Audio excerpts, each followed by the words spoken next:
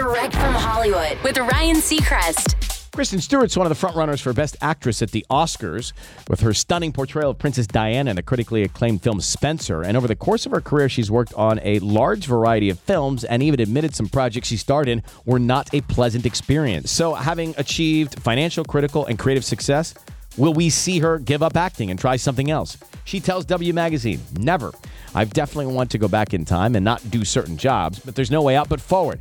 Have I ever wondered maybe a different path is one for me? Yes, there's this infinite choice. I don't have one path. I have 5 million paths that I could choose.